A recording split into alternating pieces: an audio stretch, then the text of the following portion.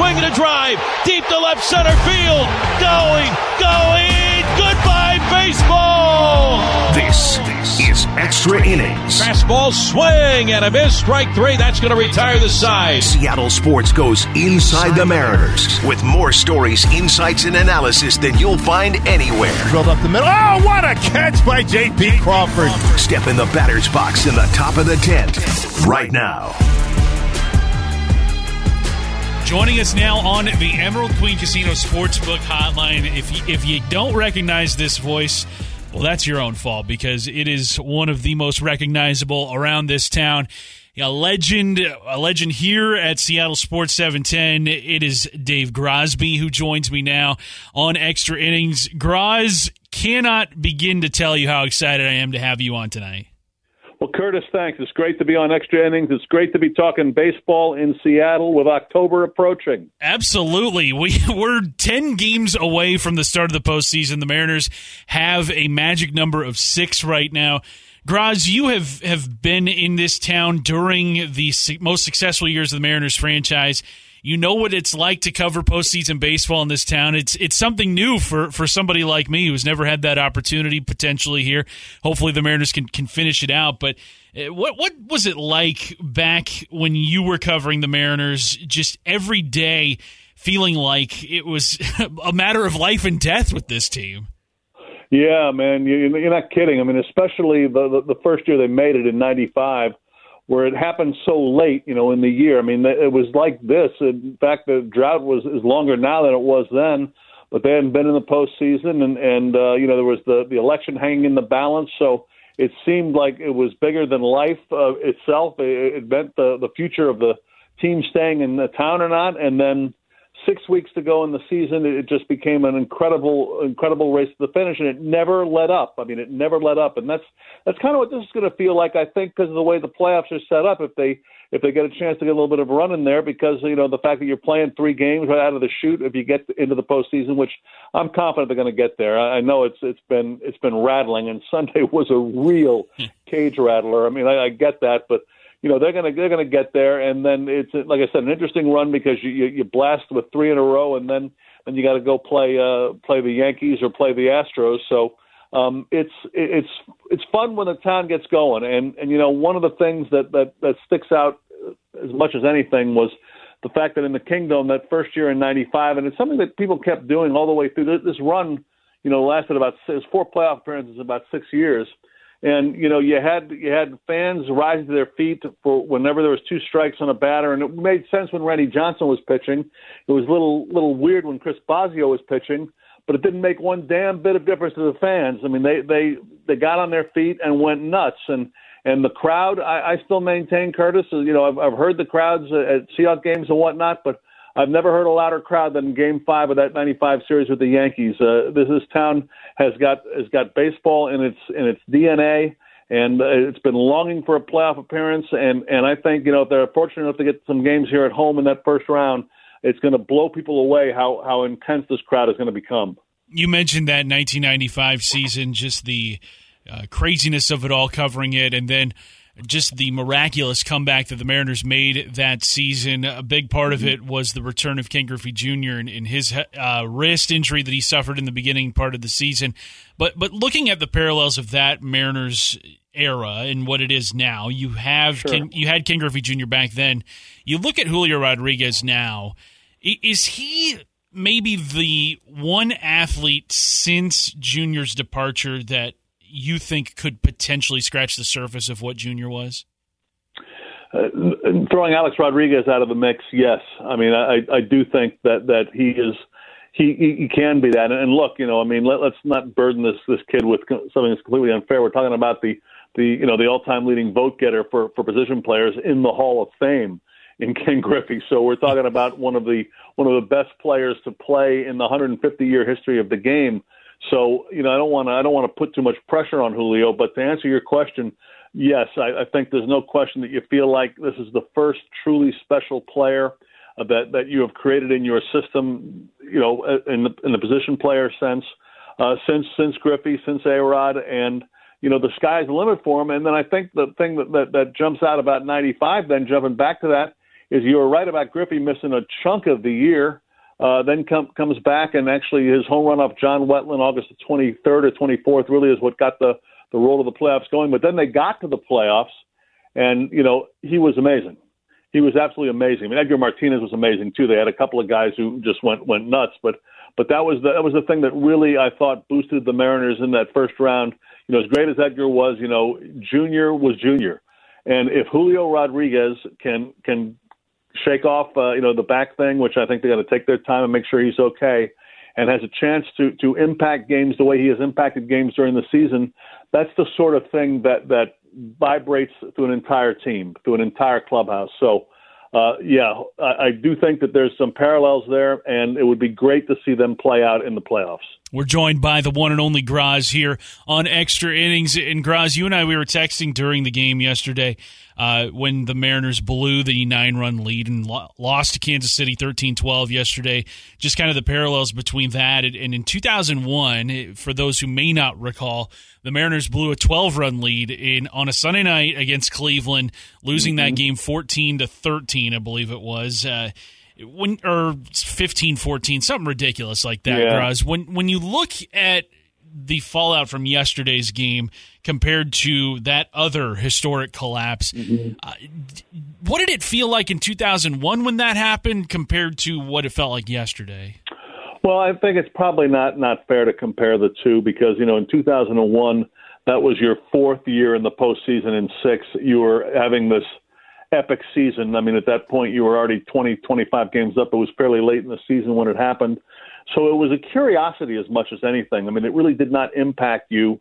Unfortunately, as we all know, things were coming in September that were going to dramatically impact the season for the Mariners and for all of baseball. But that game itself, because the fact that the team A had been a winner, had been in the postseason a couple of times, and then B was so far and away the best team in baseball, it didn't have the same sort of impact that yesterday has. The bottom line, though, Curtis, for all this thing, for then and now, is just one game. It's just one game. It felt like losing 5 yesterday, but it's just one, and that's the important thing to remember going forward. And I think another thing to mention in terms of the 95 team now for a second is that team had very little postseason experience going into the postseason, very little, and this team, is kind of in the same boat. They've got some guys with some, but not a lot of postseason experience, and that's where when the things that you were used to having happen during the year, Griffey being a great player, stepping up and playing well in the postseason, helped the team. So, I think that's one of the things those 95 teams have in common. Again, the 01 team, even though they had lost some guys, they had so much playoff experience, and you had a playoff experienced manager for crying out loud, and Lou Piniella there. So it was really, my memory of it was much more of a curiosity. What an odd thing, what a baseball thing to happen than yesterday, which is kind of, makes you think that the sky is falling because, it's been 21 years and we're a little jumpy. To say the least. I think we're all very much on edge when it comes to this team because, you read that they have a 99% chance of making the playoffs. I think Fangraphs has them at 99.8 even after yesterday's game. And it's kind of like, well, I don't want to buy that. I don't want to buy that until we see them popping champagne and celebrating at on the mound at T-Mobile Park here on this homestand. Joined by the Groz here on Extra Innings. Groz, you look at over the weekend, we got the news that Luis Castillo was signed to a 5-year contract extension. He had his press conference today over at T-Mobile Park. I mean, first off, when you saw the Mariners make the trade, what was your initial reaction to it? And now that we know that he is going to be a part of this Mariners team for the foreseeable future, how do you view it a couple months after? First reaction was they're going for it this year. It's obvious, and it's obvious to everyone in the dugout, in the clubhouse. This is the sort of move that galvanizes everyone because it's a move that shows your plan for now. And then considering he was signed for another year, this extension is fantastic news because what it means is the Mariners now are like the other elite playoff type teams in that they now have some arms in the minor leagues that they can use to make deals to continue to contend over the years. When you become a contender, you use your prospects as much as you use them to come up to the majors. You use them as bargaining chips to get pieces to play right now, and That has not been the case with this franchise in over 2 decades, and that's the thing that jumped out at me when they signed Castillo was, boy, they got some young arms in their system now, and look, I'm not saying you want to get rid of all of them just willy nilly, but you have them. A big part of the reason to have prospects is to trade them for the pieces you need to contend or to take it to the next level to contend for a World Series. And the Mariners are now at that level. So I thought, the fact that they've got, a couple of, the 5 they've got right now, if you look at them, locked in for a while here. I mean, you've got some flexibility now. You've got the ability to add to this team in the years to come. So I like the move very much. I like Castillo, although I kind of like to see him go 6 or 7 innings. I know he's been a 5-inning guy for the most part, and that's the way things are right now. Maybe it'll be different in the postseason, but what's not to like about him? He's a tremendous, tremendous talent, and I thought it was a great move. Again, kind of signaling to the rest of the league that the Mariners are playing baseball now, playing hardball now, and they're going to be in the mix for top players for the years to come because they're planning on being in the playoff mix for the years to come. He is the Groz. Make sure you're following him on Twitter at the Groz. Groz, tell the people what you've got going on with your old partner Gas on Twitter. It's a lot of fun tuning into you guys. Thanks, Curtis. Me and Gas are sitting around doing nothing, and I said, what are you doing Friday at 11 a.m.? And he said nothing. I said, why don't we do a Twitter Spaces? So it's Take 5 with Groz with Gas. The problem is at our age we can't tell time anymore. So it's supposed to be 5 minutes. It winds up being a lot longer than that. But we just, just kind of shoot the breeze about what's going on and kind of get the old chemistry going and have a lot of laughs. And it made sense to kind of start it up with football season beginning and what a great start it's been for the college football teams, although tough break for the Cougars on Saturday. And then with the Mariners, flying high, it just made sense to kind of make it on a Friday and see if people liked it. So we've done a few weeks of it. They're available if you haven't heard them yet. They're on there right now. You can just go on my at the Groz. You can find one of them on there. They keep them up for a couple of weeks, and it's fun. So I appreciate you letting me mention it, Curtis. It's if you want to hear it live, it's Fridays at 11 a.m. and it's Twitter Spaces, and it's a reunion of Groz with Gas, Take 5, but it's more like Take 11 or Take 13 or Take 15. We've got a lot to say still. Clock integrity, it either stays with you or you leave it at the station. I'm not a pro like you anymore, Curtis. I can't hit my marks anymore. Well, Groz, really appreciate you stopping by here on Extra Innings. You are welcome to join whenever you feel like it, whenever you've got some Mariners takes you want to get off your chest. Really appreciate you stopping by here on this Monday night. Well, I'll tell you something, buddy. You're doing a great job with this show. I've been watching your career for years, and it's still going in the right direction, and this is a great addition to the sports scene, and continued success to you, and I look forward to talking to you again real soon. Man, if hearing from the Groz doesn't brighten your day, I don't know what will.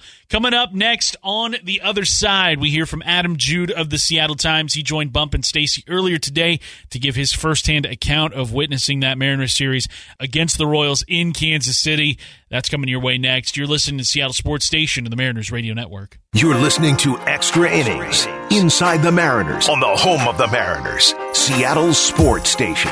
In about a half hour from now, we're going to take a look at some of the biggest stories and news and notes from baseball from over the weekend, including Albert Pujols' 700th home run in a round of pepper. That's how we round out every single edition of Extra Innings right here on Seattle Sports Station. But up next, Adam Jude of the Seattle Times covers the gamut for the Times. He was in Kansas City for this Mariners series against the Royals, and he joined Bump and Stacy earlier today to talk about just what he sees from this team as they kind of make their way back home sputtering. Not necessarily out of control yet. I mean, they did call the all-team meeting yesterday following the game, but how does Adam Jude think of this team right now as they head home after one of the toughest road trips of the entire season, or one of the road trips, I should say, that did not go the Mariners' way at really any turn?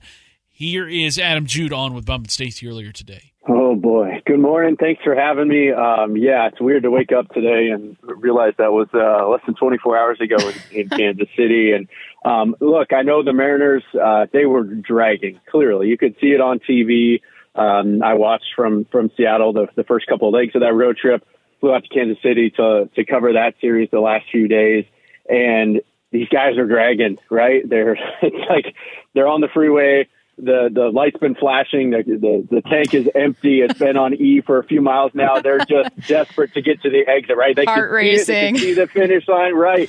Can we make it? Can we make it to the gas station? And this gas station is the prize of October for this team. And look, they've captivated a city. They've got Julio Rodriguez, the most captivating star in baseball. It's been such a fun summer for these guys, and yet it just feels like what a bummer, right? To kind of come home, limping home like this with such an ugly, devastating defeat yesterday. And yet it was interesting walking to that clubhouse, obviously very quiet yesterday after that just brutal loss. I wrote it's their worst loss in years, and it really was. But, J.P. Crawford is a guy who's always had a really interesting perspective about this stuff. And he says, look, we're fine. Obviously, we have to wear this on the chin.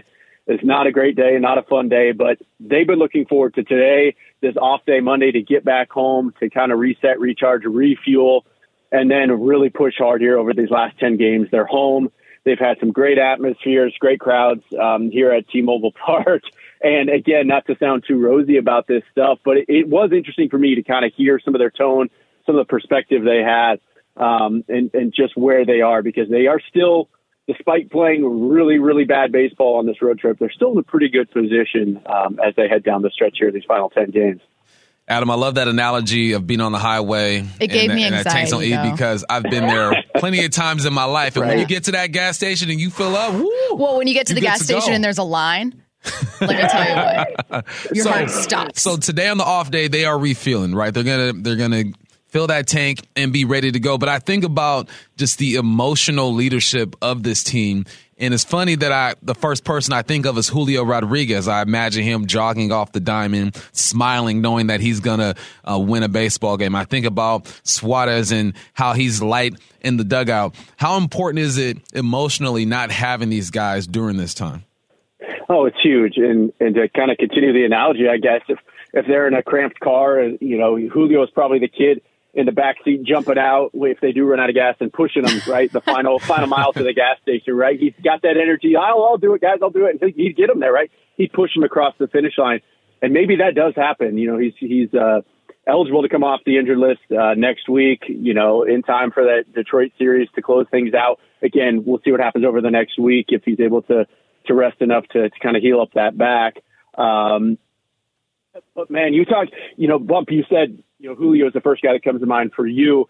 To me, it is Gino. It's Eugenio Suarez, because, for as exciting and for as electric and for all the energy that Julio has brought to this team, Gino's really kind of been the pulse, right? The good vibes, only things. It's real. He lives that, and that's really kind of taken over this team this year. And it's just such a weird freak injury. You think about it, I think it was the fourth inning of the first game on this road trip, right? In Anaheim, just a weird bad bounce on that ground ball, caught him just in the right spot on the tip of his right throwing index finger, and he hasn't been able to play since. But talking to him this weekend in Kansas City, he was his usual upbeat self. He's pretty confident he'll be able to come back tomorrow and then DH.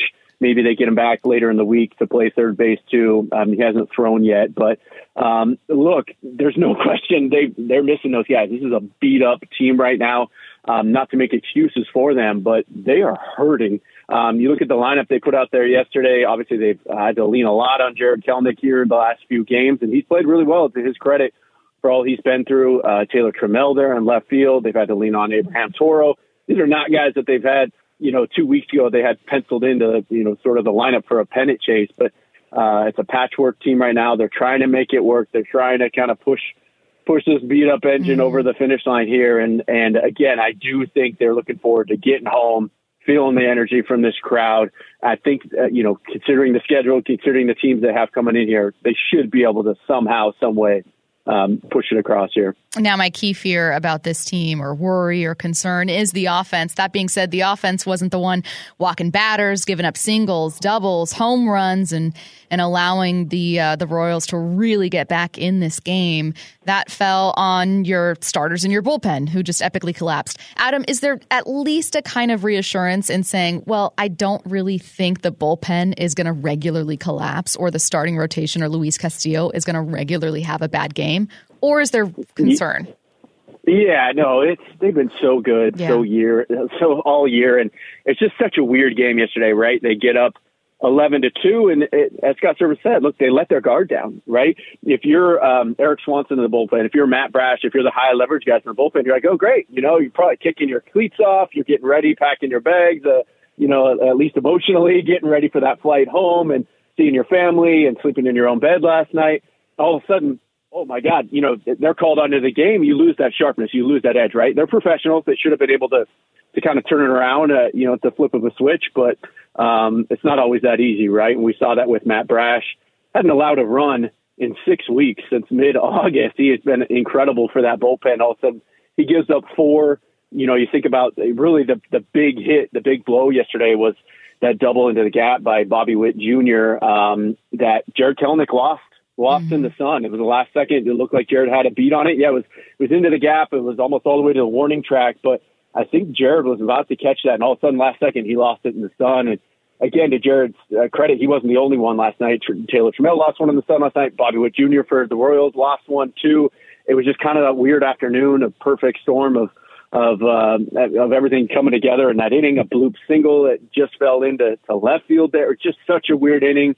Eric Swanson's been so good. He's led the American League in ERA most of the summer. It's just such a weird game, such a weird inning. It's been forever since we've seen a game like that in Major League Baseball. I did kind of find it funny. I saw the math on the winning percentage of that game yesterday was at 99.7% or whatever in the 6th inning for the Mariners. You think back 2 weeks ago, their odds to make the playoffs were exactly 99.7% too. So I don't know if you want to take that as an omen. Maybe you don't want to hear that. But I thought that was sort of weird symmetry there. But again, I really feel like, and the Mariners feel like, more importantly, they're obviously still in a really good position here. They had an awful road trip. They went 3-7, but as you said, kind of in the buildup and the lead-in here, Stacey, the silver lining is the Orioles have not played much better. Yeah. They're 4-6 in their last 10. They have not taken advantage. And when you look at the Orioles, they have to play at Boston here this week, at New York, and then they closed against the Blue Jays too. So that's one of the toughest schedules to close out, and the Mariners have the easiest schedule. So Mariners are obviously still in a really good position, and I do feel like it's not safe to make postseason plans yet, but obviously they're in a great spot. Adam, I want to give this guy some love. You mentioned Jared Kelenic struggling to find the ball in the outfield, but since he's been up, 6 for 16, a home run, a couple doubles out there, some RBIs. It's nice to see this young man perform at this level. You don't want to have to depend on him, right? You hope he's just like another piece in this whole thing. But what are your thoughts on him, and what do you see his role is on this ball club going forward? Yeah, obviously he's been in the lineup every day in center field with Julio out over the weekend, and I think we're going to see him in there all week too. He is really solid defensively. He had a great throw on Saturday. Get the runner out at second. That really, really kind of saved that game on Saturday. And his approach at the plate, he just looks so much more relaxed. He obviously made some mechanical changes. He got rid of the big leg kick. He's just trying to put bat on ball, find barrels, right? You hear all the kind of the cliches that hitters say all the time, but it's true. He doesn't need to swing out of his shoes. He's a strong kid. He's got, good bat to ball skills. Just make good contact, good things happen. And I think that's the place he got to down in Tacoma this summer. And it's continued here, just obviously in the small sample size. But again, just kind of looking at him and talking to him a little bit in the clubhouse, he just feels like he's in a better place emotionally, mentally. And the results are obviously showing. And obviously if he can keep that up, just be solid here through the week until Julio gets back, I think the Mariners would be really, really happy with that. Let's talk about when that could be. What's the latest on Gino and Julio? Yeah, again, Gino, I think he'd cut off his index finger and be right back in the lineup if he had to. He's got that Ronnie Lott mentality. He just wants to play, and obviously they need him. I'm expecting him to be back in the lineup, likely as a designated hitter tomorrow in the series opener against Texas. Again, Julio's not eligible to come back till next week. No real update there. I think they're just trying to get him as much rest as possible, let that thing calm down. Hopefully he can find some rhythm against Detroit in that last regular season series and, pick it up into the playoffs because clearly they need him. This is just a totally different lineup, a totally different team with Julio out there, and it's been obvious these last few games without him. Just around the break, we continue to diagnose what exactly is ailing this Mariners team as they have a magic number of 6 tonight. What is going on with them? Brock and Salk way long ago in the wee hours of the morning today. At least that's what it feels like. They had a conversation on what they think might be ailing the Mariners the most right now. We talk that next, coming up on Extra Innings. You're listening to Seattle Sports Station and the Mariners Radio Network. You're listening to Extra Innings, Inside the Mariners, on the home of the Mariners, Seattle Sports Station.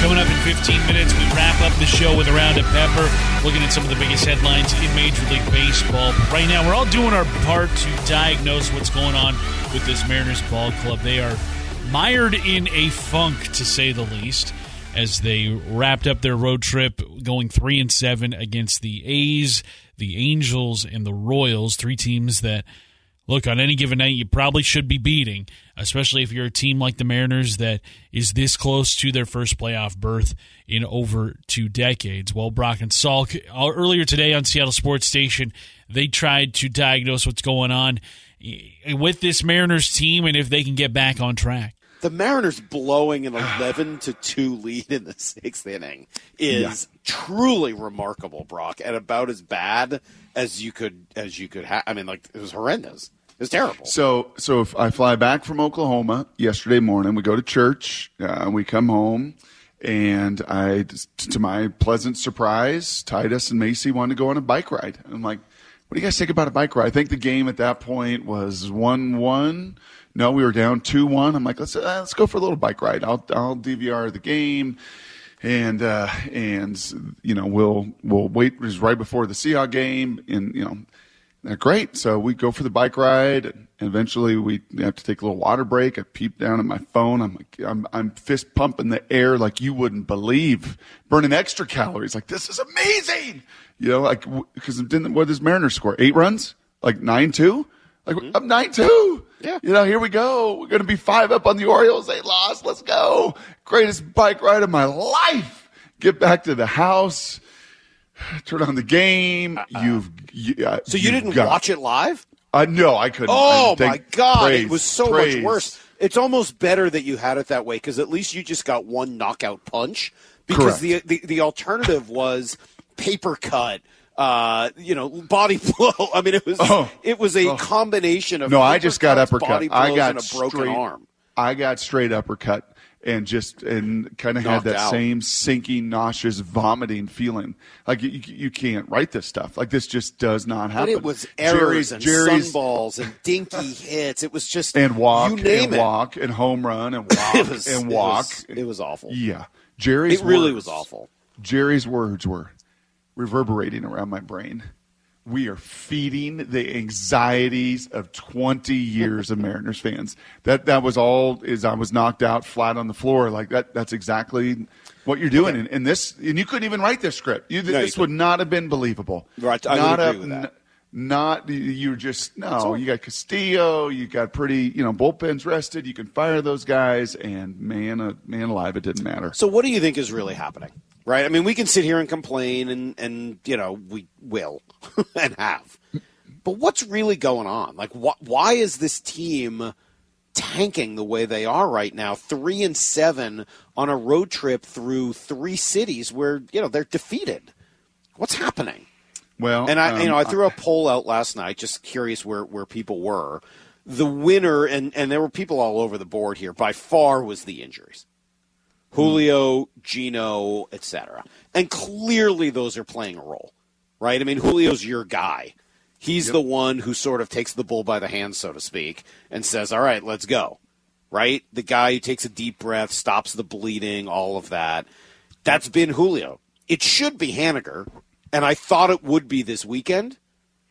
But it just feels like, and again, he's the guy who called out the organization, et cetera. It feels like Mitch is like pressing the gas but getting nothing. So you know what I mean? Like when you're trying to go up a hill in a golf cart. Yeah. And there's nothing there. You're pressing the gas, and you're like, come on, let's go. Yes. Get up the hill. Press the gas. It's all the way to the floor. Where's the power? And it just, he doesn't have it.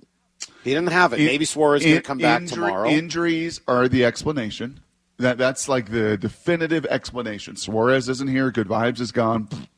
Julio isn't here, the best player on the team, a generational player. Someone, Marco Gonzalez, says is the best player I have ever seen. So you take those two significant components, 22%. Not just offensively, Brock, but defensively. Correct. I mean, you get an error from Ty France and a bad play in center field. That contributes to the 9-run inning. So that is I think, the easiest explanation. I think what Scott Service said when he was talking about Luis Castillo, to me, this echoed around the team. Cut number 6, Maura, if you wouldn't mind firing that. This was Scott Service talking about his ace pitcher yesterday in that moment, and just we've said focus a ton. Here's Scott Service's words. He hasn't been as sharp. There has been some balls missing location, been in the middle of the zone a little bit. There's no question about it. Luis is a really good pitcher. You know what I mean? I know him well enough from being around him. He knows he got to finish off the sixth inning in this game, and it got away from us. And look, again, it happens at times. You let your guard down, and you can never do that in this league because when you do, you never know when the other team's going to rise up, and we lived it today. That's what I would say, Mike. You think it's a concentration issue? You're letting your guard. He calls it letting your guard down, just stepping off of that gas, a little bit of the edge, a little bit of the underdog, chip on the shoulder. Nobody thinks we can do it. We get no credit, and it is so much easier. Whether it is fifth grade little league baseball or it is the major leagues, whether it's Pop Warner or it is the NFL, when you can play with that just reckless abandon, nothing to lose. My game Saturday night was about as prime example as I have ever seen in my life. Adrian Martinez, 4 years at Nebraska, Mike, just a quick little aside, because I think this paints the picture now the more I think of it.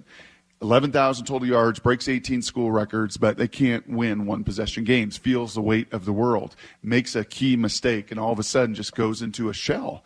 And, gosh, how are we going to get over this? He never did. He transfers to Kansas State, better culture, underdog mentality, right? Little Apple, Manhattan, Kansas, goes 2-0, and then they lose to Tulane because he wouldn't pull the trigger. He was averaging 110 passing yards a game. He just couldn't do it. To the point his head coach, great man, just said publicly, we've got to cut it loose. We cannot play with a fear of failure. We got to let it rip.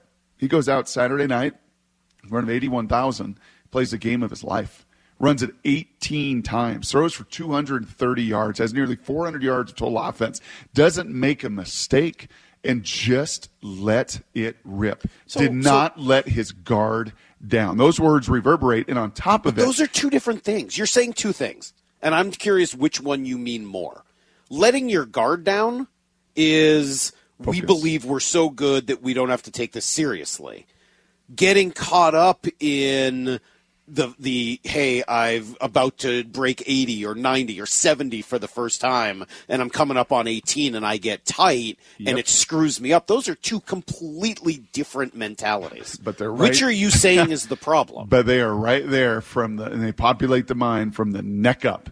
Well, I agree with you. It's neck up, but I'm curious which of those two things I'm going to lean into the manager. I'm going to lean into the manager on this devastating road. So you think it's concentration? You think they're too big for their britches? The fact that he has to call these guys together, not even too big for their britches, but an understanding. It doesn't matter if we're playing a bunch of minor leaguers. It doesn't matter if Stats says we have a 99.9% chance. It doesn't too big matter. For your britches. Yes, it doesn't matter if you think that you can just show up against these guys and roll out there and not concentrate on every pitch, every out, every inning, every game, because you just ate pretty significant humble pie for a series, 3 series that you don't win against these teams on the other side. I don't know, man. I don't know whether it's that. I think it's more the other thing you were bringing up. I think it pressing is expectations they've not lived under before. Yeah, and it's funny. I throw this poll out, and that was the lowest percentage of people. Most people, 42%, said injuries. Mm-hmm. Next was they're just tired, the pitching, and they're right about that, right? I mean, these guys, Gilbert and Kirby, and those guys are in uncharted territory. Yep. Some people say they're just not good enough. I mean, fine. But the last one to me is the biggest, 15% saying just the weight of the expectations, the weight of this drought, that feeling of, hey, I'm about to break whatever your number is for the first time. Yep. Oops, shank. Yep. Oops, duff. Oops, miss putt. right? I mean, like, anybody who's ever played golf knows that's what happens. You get in your own head and feel like, oh my God, and then you tighten up. Yes, those and I'm a psych major, and you know what? I way too many times reflect back on the voices in my own head, in my own career. But I know that there are others that struggle in that same capacity. I know that's human nature. I know that when you've not done it before and you've never finished, right, and you've not been in this experience, that there is no substitute. Whatever the career, whatever the profession, whatever the performance, there is no substitute for experience, having been there and done it, and what that tells yourself, and how different your self-talk is, and how different your mind is when you've done it and you know it and you believe you can do it versus, come on, somebody pick it up, come on. Hey, make sure you are downloading the Extra Innings podcast on seattlesports.com. Every hour of every show, not just Extra Innings, but every show you hear on Seattle Sports Station is going to be there for you. You've got Brock and Salk, you've got Bump and Stacy, you've got Wyman and Bob. They are all going to be there at your fingertips at seattlesports.com. You can download the Seattle Sports app. You can also download every single hour of every single show on Apple Podcasts, Google Play, and Spotify. Wherever it is you get your podcasts, we are there for you. Really cannot thank you enough for making Extra Innings a part of your Monday evening here on Seattle Sports Station. But we've got one more segment to go. It's Pepper. That's how we wrap up every single edition of Extra Innings right here on Seattle Sports Station and the Mariners Radio Network.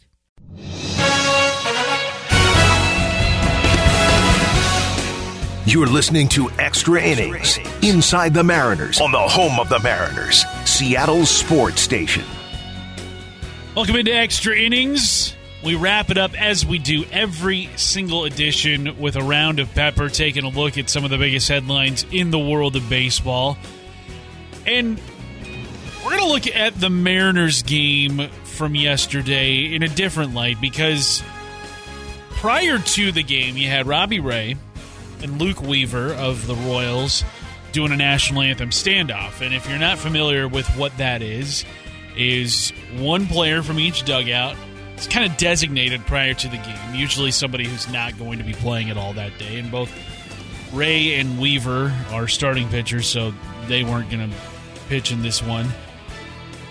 And it is their duty to stand on the warning track in front of the dugout for as long as possible until the umpires kind of have to intervene and tell everybody to go to their dugouts. Basically, a staring contest, as it were, but just who can stay at attention of the American flag the longest after the national anthem has been played. It's something that happens in a lot of like high school games, college games. You don't see it too often in Major League Baseball, but we saw it yesterday. Robbie Ray getting help from his teammates, Taylor Trammell giving him some water. I saw Marco Gonzalez spraying him down with sunscreen.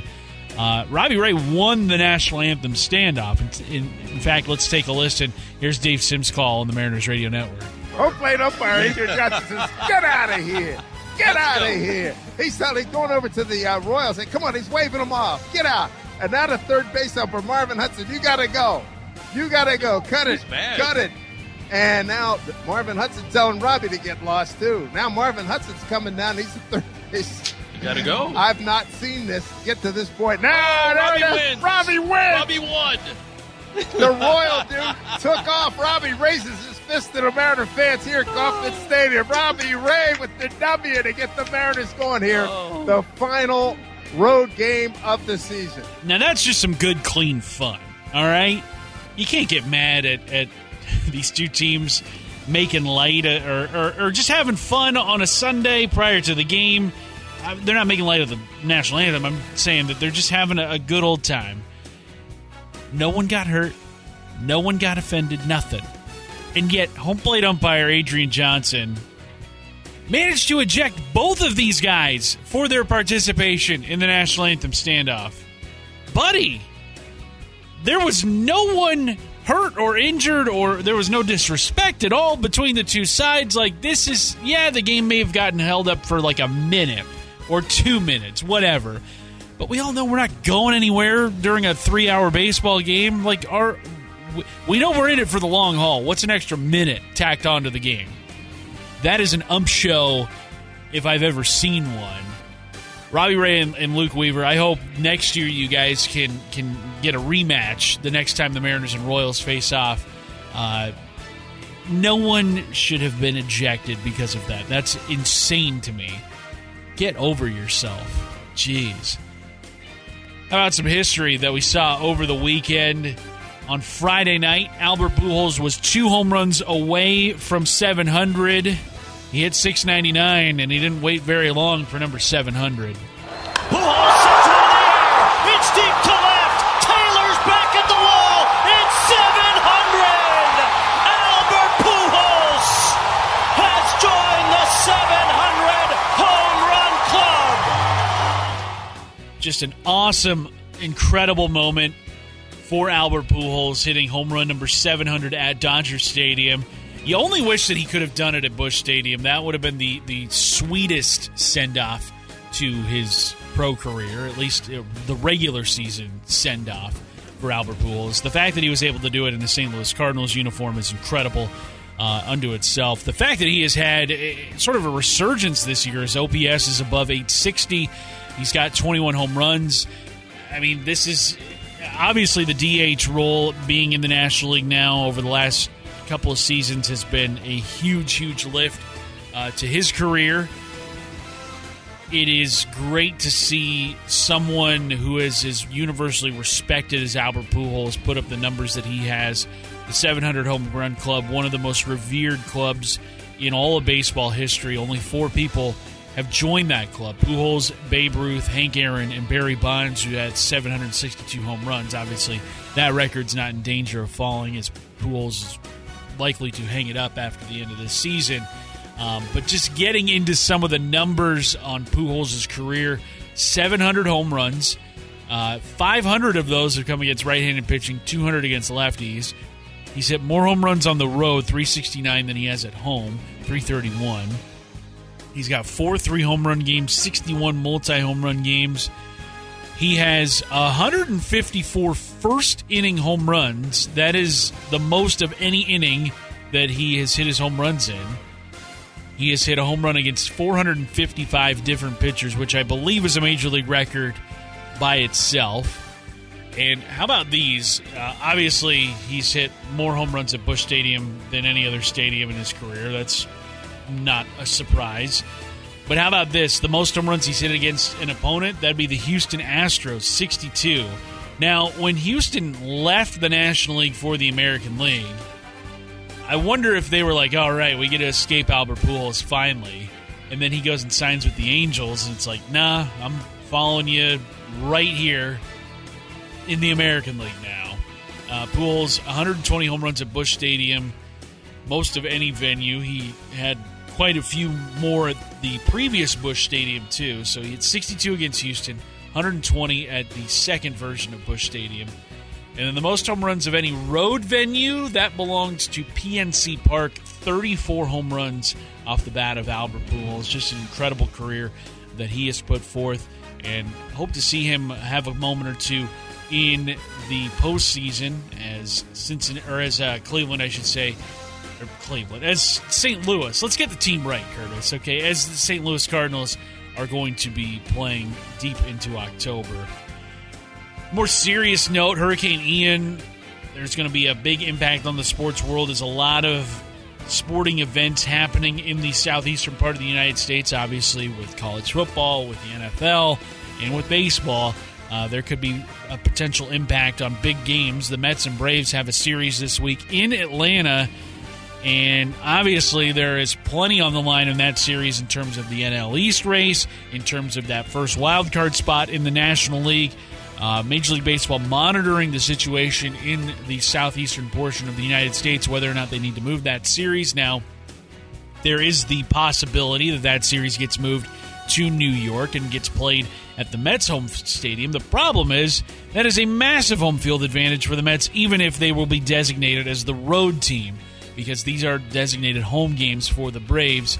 I think the hopeful second option, other than playing these games in Atlanta, would be moving them to a neutral site where neither team has a distinct home field advantage, so that the Mets don't basically capitalize on 3 extra home games, especially with how tight the NL East has been. And, there's a significant advantage to winning your division, not having to play those 3 wild card games in order to get into the divisional round of the postseason. The Mets and Braves are obviously 2 really good teams and 2 teams that I expect to be there in the National League Division Series. But you don't want to tempt fate. You don't want to have to play in that wild card round if you can prevent it. Also in Major League Baseball, I thought this quote was really, really good and really hit the nail on the head. This comes from Spencer Torkelson, who is one of the game's top prospects. He plays for the Detroit Tigers. He was the number 1 pick in the draft during the 2020 season, first baseman. And it kind of speaks to the role that the Royals played this week with the Mariners. The A's played with the Mariners. The Angels played with the Mariners. You look at all these teams that are out of it, and they've got nothing to play for. They've got absolutely nothing to play for other than basically getting more ping pong balls in the draft lottery, which is going to be new this upcoming season. Spencer Torkelson had this to say after the Tigers helped eliminate the Chicago White Sox this week. He said this. He goes, "You can put your tail between your legs and just mope around the rest of the season, or you can go out there and try to ruin someone else's season and say, hey, if we're not going to the playoffs, neither are you." That's kind of been the attitude. And yeah, the Mariners have the easiest schedule on paper the rest of the way, just as they did prior to this road trip. You had 20 games against teams that were well below 500. But you know what? These are teams that have major leaguers just as much as the Mariners do. These are teams that are filled with professional players. And look, winning is the only thing that these guys care about. They don't care about ping pong balls in the draft lottery. They don't care about anything that could potentially happen 3-4 years down the road. Like, do you think it matters to anybody on the A's roster right now that they could have the number 1 overall pick who could be on the roster 2, 3, 4 years from now? Like, that makes no one on the A's roster cares about that. No one on the Nationals roster cares about that. They care about winning, and that is exactly what these teams are looking to do right now. And that, I think, to me, is why these last 10 games and why the previous 10 games before that have been and are going to be so treacherous for the Mariners, because they are going to get these teams' best shots night in and night out.